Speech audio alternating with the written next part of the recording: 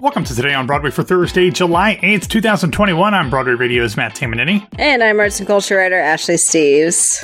Ashley, we have one of those interview shows today as I will be speaking with Robert L. McLaughlin and Sally E. Perry at the end of this episode. They are both college professors and way smarter than me, but they also co-wrote a book called Broadway Goes to War, American Theater During World War II. We did this interview at the end of last week, so just before the 4th of July. Nice, yeah. It was a really good conversation, and they had just fantastic insights into how theater was really an outlier in terms of the entertainment media at the time. So very interesting conversation, so stick around to that. Ashley, Grace is on vacation, as people have probably noticed this week, but James and I will be wrapping up the week tomorrow because you are going to a real live IRL in-person indoor show. Yeah, I can't believe it. I'm seeing Jackie Hoffman's new off-Broadway play, Waiting in the Wings for Miss Sarah. I am at the Cell. I am very, very excited. It's the opening night, too, which is doubly weird that it's like I'm seeing a real show and I'm going to a real opening night again. Just very bizarre to me still. Opening night or first preview? Opening night.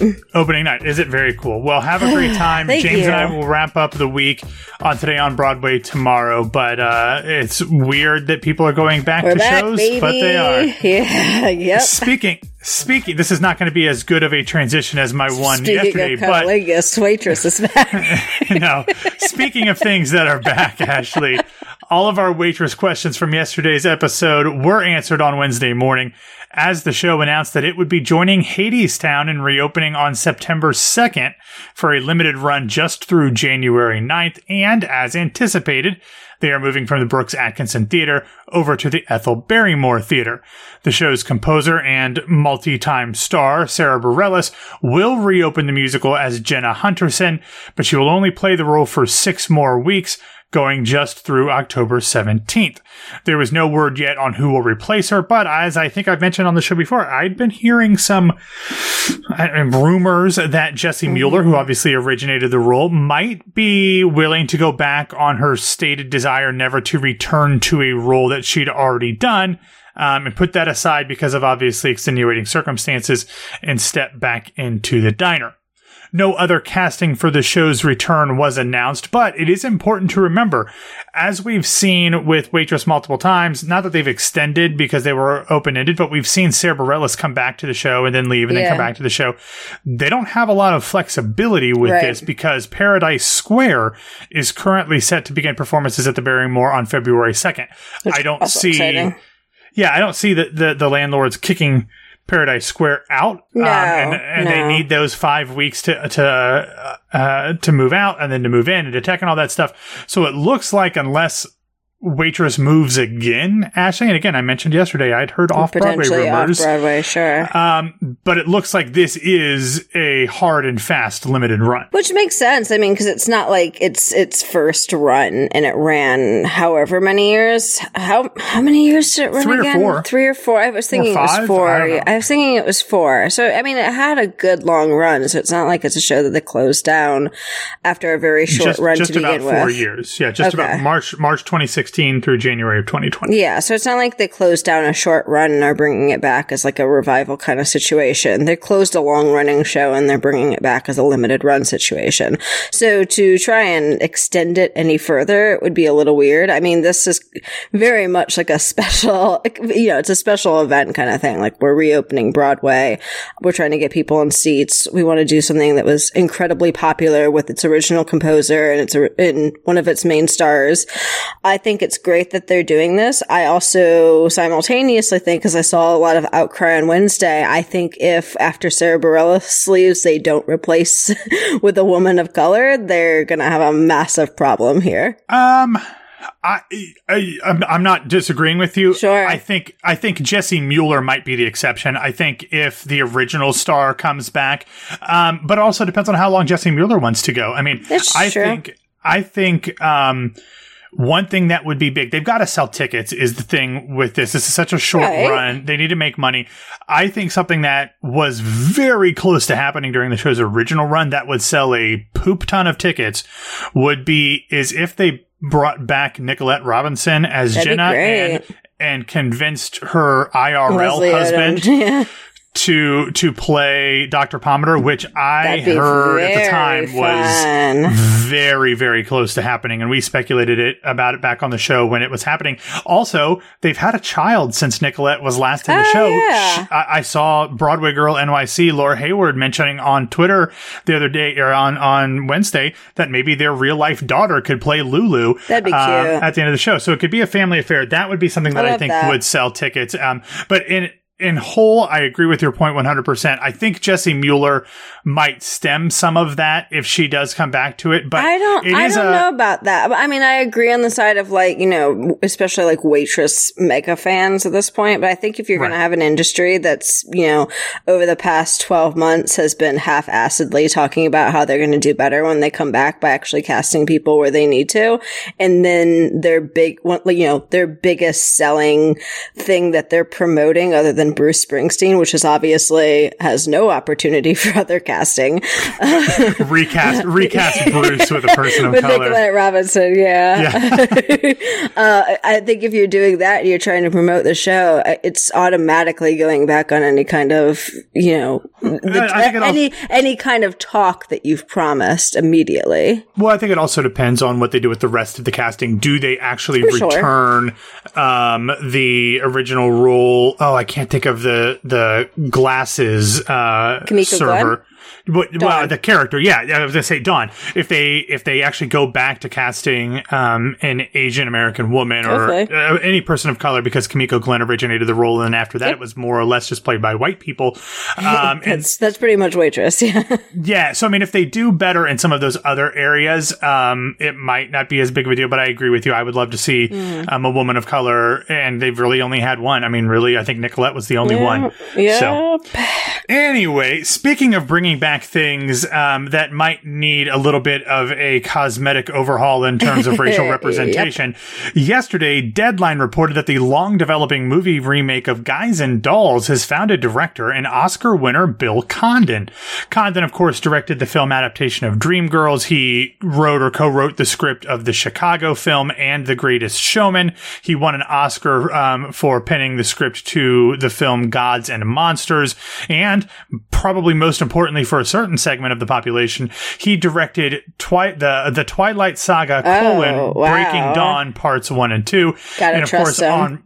I don't know. I have no idea. Were those the ones? Was Anna Kendrick still in those, or was she gone by then? I have literally no idea. It's the only reason I would care. So if Anna Kendrick was in it. Sure. He also, of course, directed the Broadway revival and did some little rewrites of Sideshow, a show that was very much a passion project for him.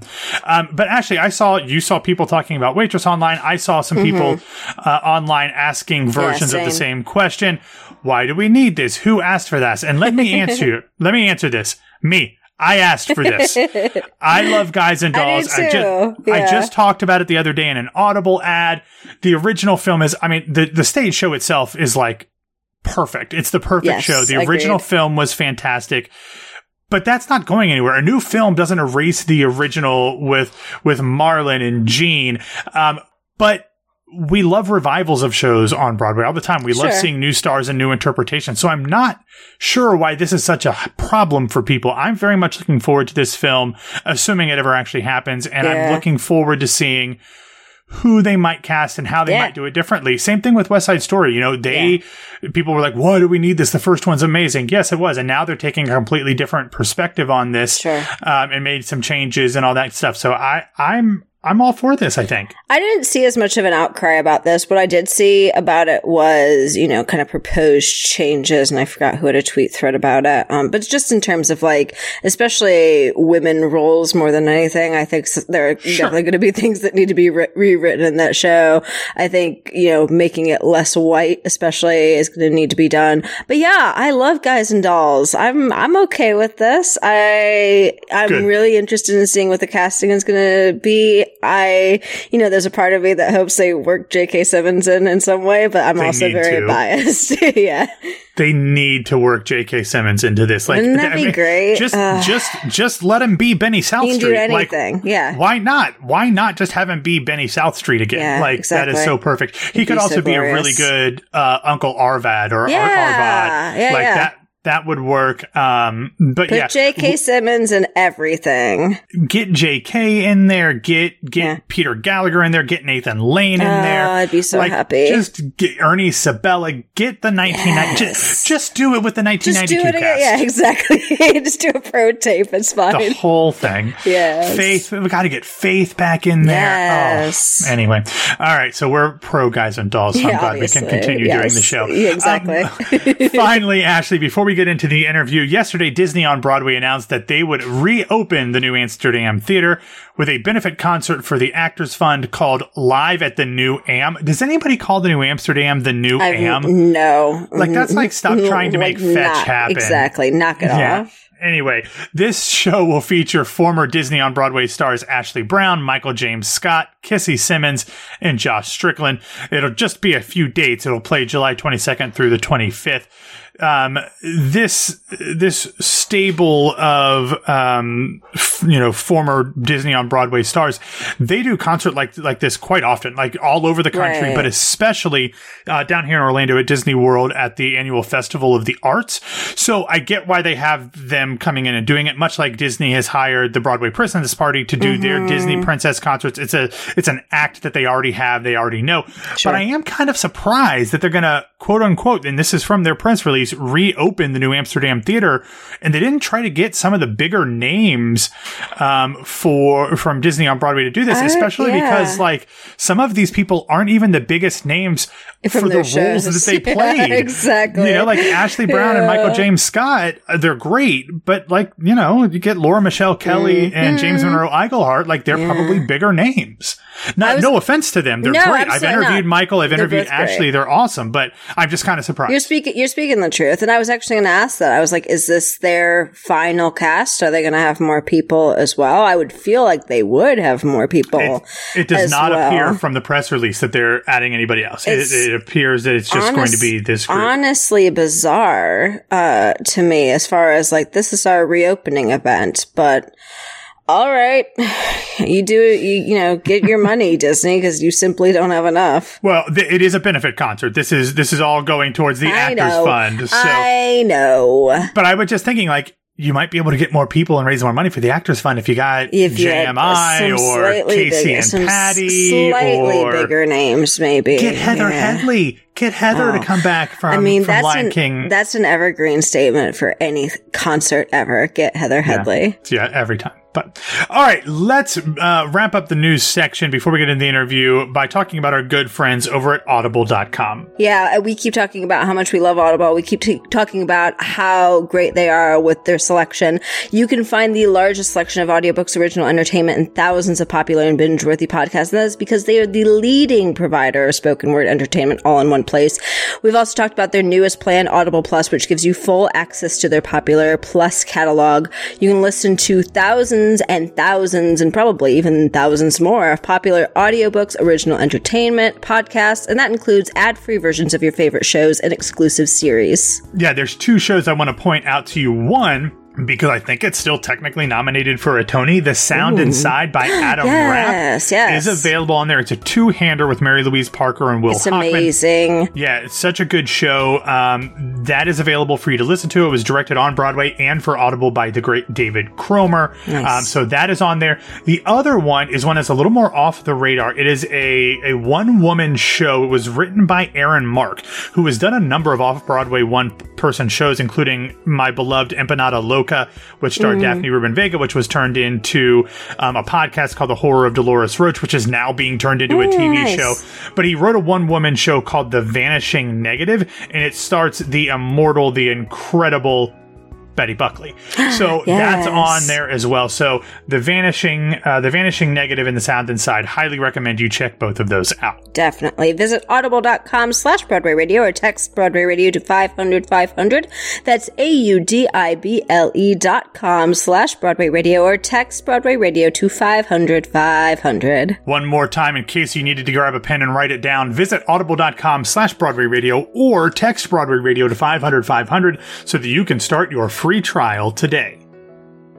All right, Ashley, as promised, it is now time for us to head into the conversation about Broadway Goes to War, American theater during World War II, with my conversation with Professors Robert L. McLaughlin and Sally E. Perry.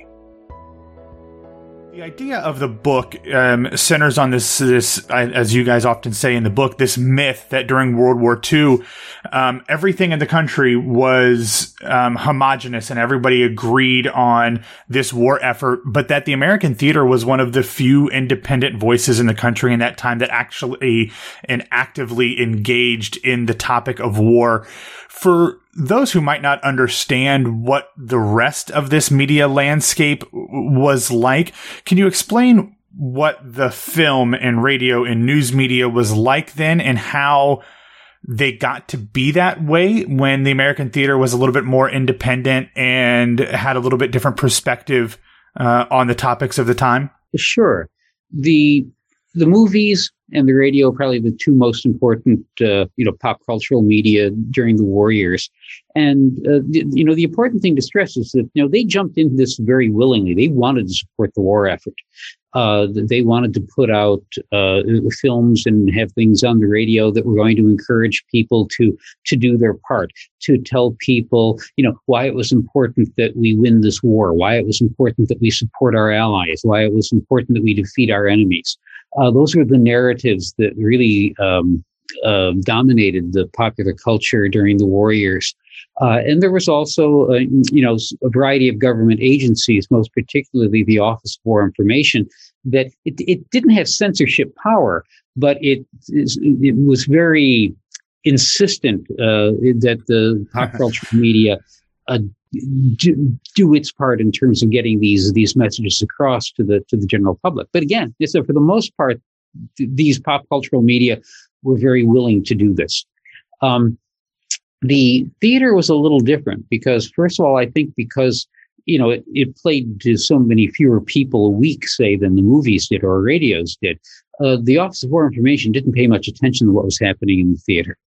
And also there was, coming through the 1930s with the activist labor plays and other, the Federal Theater Project and a lot of other very politically active theater that was the result, I think, of the Depression. There was already a tradition of engaging ideas, controversial ideas, in very pointed ways. That's quite true. Also, I mean, when you think of the movies, they're bigger conglomerates of people, of producers, of investors, and so forth. And in the theater, one could do a play or a musical on a lot smaller scale, and you would need fewer investors, and you could also get it up more quickly. I mean, except for some of the B movies in Hollywood, it took a while to actually put a movie together. And if you were doing a war movie where there were, tanks and planes and troops and whatnot, that took even more time. And concomitantly, if you were doing that, you would want the cooperation of the Army or the Navy or the Army Air Forces to help. And so obviously you would want to show the military at their best. Since the theater was not, could not show like the scope of war in terms of battles and so forth, they didn't have to have that same kind of sort of cozy relationship with the military that Hollywood did. Yeah, in Hollywood, there were a lot more cooks that went into everything than there were on Broadway. On Broadway, if you had a playwright and a producer who believed in him, you could probably get the play on. So during this time, and it starts, as you kind of mentioned a few minutes ago, even before the war itself kind of came to, or the United States came to the war, I guess. But there seems to have been a little bit more of a fractured approach, different perspectives in the myriad of plays. And there's an appendix in the back of the book, which I want to come back to in a little bit later, of all the plays during this time that, starting in the early 30s, going through the end of the war, that dealt with war. And I was kind of overwhelmed by how many there were. I was surprised by this. What were the perspectives in the topics that went through? Because I imagine it, so many of them had varying focuses and weren't just on the singular topic of war itself. Well, that's true. I mean, the theater could provide a lot more nuanced approaches. And what's really interesting is that in the 30s, American theater comes to grips with fascism, both here and abroad, in a much more pointed way than Hollywood did. Because, Hollywood shipped its product out to Europe, including Germany, which was a big consumer of American films. And so they didn't want to insult their customers overseas. American theater did not have that issue. So plays that attacked fascism, attacked Germany by name, and Nazism were a part of American theater from the mid-30s on. Mm-hmm. And, when we're thinking of plays that deal with the war, we're not necessarily limiting ourselves to ones that deal with the military. There were a lot of social issues, domestic social issues that were caused by the war, juvenile delinquency, hasty marriages, the housing shortage. I mean, the peacetime draft. There were all sorts of topics that became explored in the theater that were caused by the war. Yeah, you kind of have a whole section of the book about what is happening in the 48 states at the time during the war and all of the societal changes that the war and the fighting overseas brought back home. How did those changes as the war effort, or I guess as the war without the United States involvement ramped up, and then as the United States got involved, how did that change what was seen on stage? Well, I think that one of the things that you see is in the plays leading up to the war, there was a lot of interest in fascism, both here and abroad, and the multitude of ways that it was explained. As we get into the war, you can almost look at theater kind of like movies in a couple of different parts. When the war is about to start, there's a different sort of vibe than there is in the middle of the war. Sure. As opposed to the end of the war. So early on, I think, especially when in England, it would have been the phony war. For us, it was when the United States was neutral, but doing Lend-Lease and things like that. There were a number of actually musicals and comedies that dealt with, it's kind of fun to be part of the military and part of part of the American way of helping. So one of the very early musicals from 1941, this is before we get to the war, is Let's Face It, which was Danny Kaye's first big starring role. Big hit, ran well over 500 performances, had a lot of catchy tunes by Cole Porter, but it was about being drafted, and it's kind of fun to be drafted and hang out with the guys and march around and have fun. Well, yeah, I read that section in the book. There's a lot of sexual escapades in that show as well, which kind of reflects some of the stuff there. But it's interesting. You talk about musicals, and it's interesting that you brought up a musical, because I think so much of what American theater we think of during that time now is about the musicals on the town, which obviously happened during the war, but then even post-war with South Pacific and The Sound of Music and things like that. But was there, this differentiation between straight plays and musicals and how they approached things? Nowadays, we think of most musicals, not all, but most are musical comedies. Was that still the case there? Or were there serious musical theater pieces about the war actually leading up to and during it as well? That's a good question. Leading up to the war, there's Johnny Johnson? Yeah, Johnny Johnson. Which the group theater did. Kurt Weill wrote the music for that. And it's about a very naive fellow who is a committed pacifist until he hears that President Wilson says that this is going to be a war to end all wars. And then he goes over there to fight because he thinks this is such a great thing to fight for. And he ends up in an insane asylum. And he gets out just in time to see us getting ready for the next war. That's probably the most... That's probably the most serious one. And that, and that's also, whether you're talking about musicals or straight plays, kind of a theme of a lot of them in the years leading up to the war is the idea that the last war is always in the background of what's about to happen. So whether we're talking about that, because in Johnny Johnson, actually the tanks have a song, and the guns actually sing to Johnny and to the people who are getting ready to go back to war. Very Kurt Weill. Yeah, very Kurt Weill. That makes sense. Yeah. But, On the Town, of course, is a very funny musical, but it has its serious undertones to the fighting the clock. We've got this one day to live before we have to go back to the war, and who knows what's going to happen then. But a lot of the musicals, there was Irving Berlin's This Is the Army, which was, an amazing undertaking and extremely flag waving in the best way. And there were a lot of burlesques kind of had a comeback, musical reviews of various kinds that had sketches and songs that in various ways were involved with the war effort. Oh yeah, kind of like the Children of Hell's-a-Popping, basically. Yeah. Sons. So Olson and Johnson, for example, had Sons of Fun and things like that. But a lot of men were conscripted during the war. And so if they were coming to New York because they were getting ready to go on a ship and go overseas, or, there were not as many leading men. So having burlesque shows, having musical reviews of various sorts, which, would have music, would have comedy, would also sometimes have pointed sketches.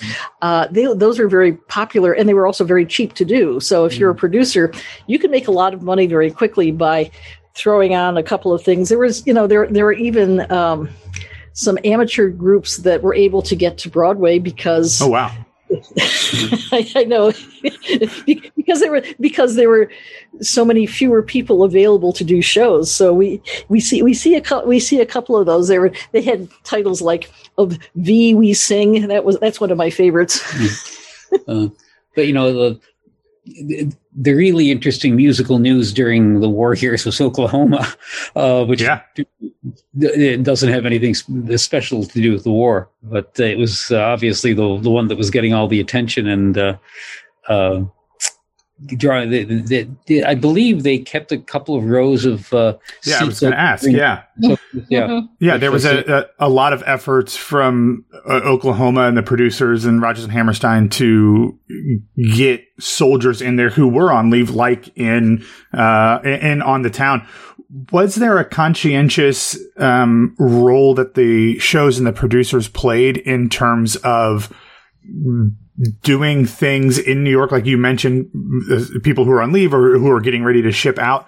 Was there specific things that were done for them, whether it was getting them in the theater or specific shows that really tended to attract those audiences of soldiers either on leave or before they headed out? Well, I think that some of that need was met by the Stage Door Canteen, because a lot of the actors and performers worked at the Stage Door Canteen after the shows. But yeah, there were seats. There were seats for them.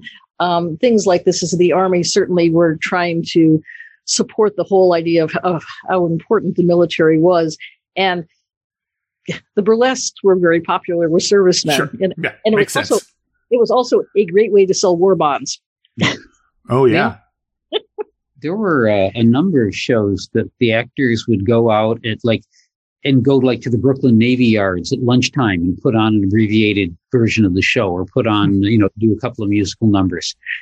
This was very common to the actors, the performers doing their parts to try to go around the city and help entertain people who were involved in the war effort. Yeah, especially those who couldn't get to the theater because of their work schedules and so forth. Right.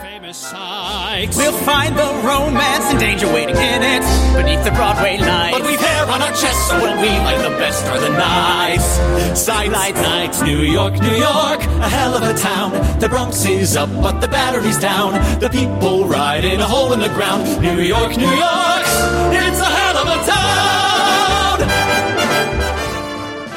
So I mentioned earlier the appendix in the back of the book, which being the kind of theater and history nerd that I am, I loved this as I kind of scrolled through. But so many of them I'm just unfamiliar with. There are some of the musicals that are maybe a little bit more well known during that time, but I wondered, and I see things like The Skin of Our Teeth, which obviously is fairly well known today. But if there were a few shows that were kind of emblematic of what the American theater and Broadway was doing during this time that maybe have fallen out of favor with folks and they don't recall them as well, were there, one or two or three that really stick to the top of your mind about what was actually happening on stages during this period in American history? Well, that's a really good question. I'd say certainly early on the war, something like Lillian Hellman's Watch on the Rhine. That's occasionally still done. A very movie was made out of it, but that's one that is warning Americans not to be so naive about the world situation, and that you need to be prepared and you need to be careful because the sort of tentacles of fascism are creeping in to this country as well as abroad, and one can't just sort of isolate oneself and hope it all goes away. So I'd say for the beginning of the war, that's probably a good one. There are two terrific ones from the end of the war. A play called Deep Are the Roots, which is about a black serviceman becomes an officer, and what happens to him when he returns home. His mother works in the home of a Southern senator, and he gets back to this fairly small town, and everybody expects him to behave like he did before he went away. Well, he's seen the world now. He's fought for his country. He wants to be treated differently, and things don't go well. But that's a very powerful play. And then there's also Truckline Cafe, Maxwell Anderson, about returning servicemen and trying to repair the fractured relationships with their wives. It was Marlon Brando was in the original production. And that's extremely powerful as well. Yeah, I would love to see a production of it. It didn't do very well at the time. There was as the war was ending, and this was true in film as well as theater, people got kind of sick of the war, and there's kind of a turn away because a lot of playwrights want to talk about what happens during the homecoming, how people are readjusting and so forth. And sometimes that didn't really connect to audiences because they were tired of hearing about it. Another exception would be something like Soldier's Wife, about a woman who's, basically she's had to deal with life while her husband has been away in the service, and sure. He's injured, he comes back, and he's really uncomfortable because she's become very self-sufficient. Well, she pays the bills. If things break, she fixes them. She's become an independent woman, and how to deal with a relationship where he feels all of a sudden very superfluous. I think that's a tension that you really see in plays towards the end of the war. What happens when society is trying to go back and everybody wants it to be the way that it was, and it can't be? Mm-hmm. Yeah, and that's a really interesting way to phrase that, because it kind of transitions into this question that I had kind of extrapolating from the book itself. You talk about how life in the United States changed following the war, and so too has the American theater changed in the subsequent 8 decades or whatever it's been. We see Broadway now as a much more homogenized commercial space than perhaps it was back then, but that doesn't mean that American theater is as homogenized as Broadway is. We still see a lot of these varying voices happening that might have at the time, as you said, because there just weren't as many people to put shows on that might have played there, but we're not seeing them on Broadway. Do you see, as you look at theater as the whole, any through lines from the end of this war period into what happened next, whether that's in, the 50s, the 60s, and 70s, or today, that you can kind of trace back to this independence and this really inquisitive approach to American life that we might not see on Broadway anymore, but is still very much present in the theater as a whole? Well, I think one of the things that we see at the end of the war in theater, and it's Hollywood was much more timid about that, is issues connected with race and ethnicity. And I found that really fascinating. I mean, there are 3 plays that specifically focus on African-American soldiers who come back, but there are also several plays about Jewish soldiers that come back. And the whole idea that, the soldiers are fighting for a country that is presented, at least in a lot of popular culture, as being, wonderful, democratic, and so forth. And then they come back and it's not so much. And so the question becomes, how do they square what they've been fighting for with what they actually find? I think too, in the 30s, when you have the labor theater, and then you have groups like the group theater that are trying to do politically active plays, and not necessarily always politically active, but at least really good things, not necessarily commercially designed. And for the most part, those kind of ended up failing because, as somebody said that we quote in the book, they were trying to do basically uncommercial work in a commercial milieu, and it didn't work. Mm-hmm. But by the time we get in the 50s, we start to get the blooming of what became a very, very vibrant off-Broadway movement. And I suspect that the group and the Eva Gallien's theater, even the early, the little theater movement, the early days of the Theater Guild, they very much planted the seeds for that. Mm-hmm. That there was an audience for plays that were doing serious things that weren't designed to just pack people into the seats, and of course, once it becomes possible to actually have theaters officially not for profit, so that they are not that changes everything. There is a place to bring that kind of work. Yeah.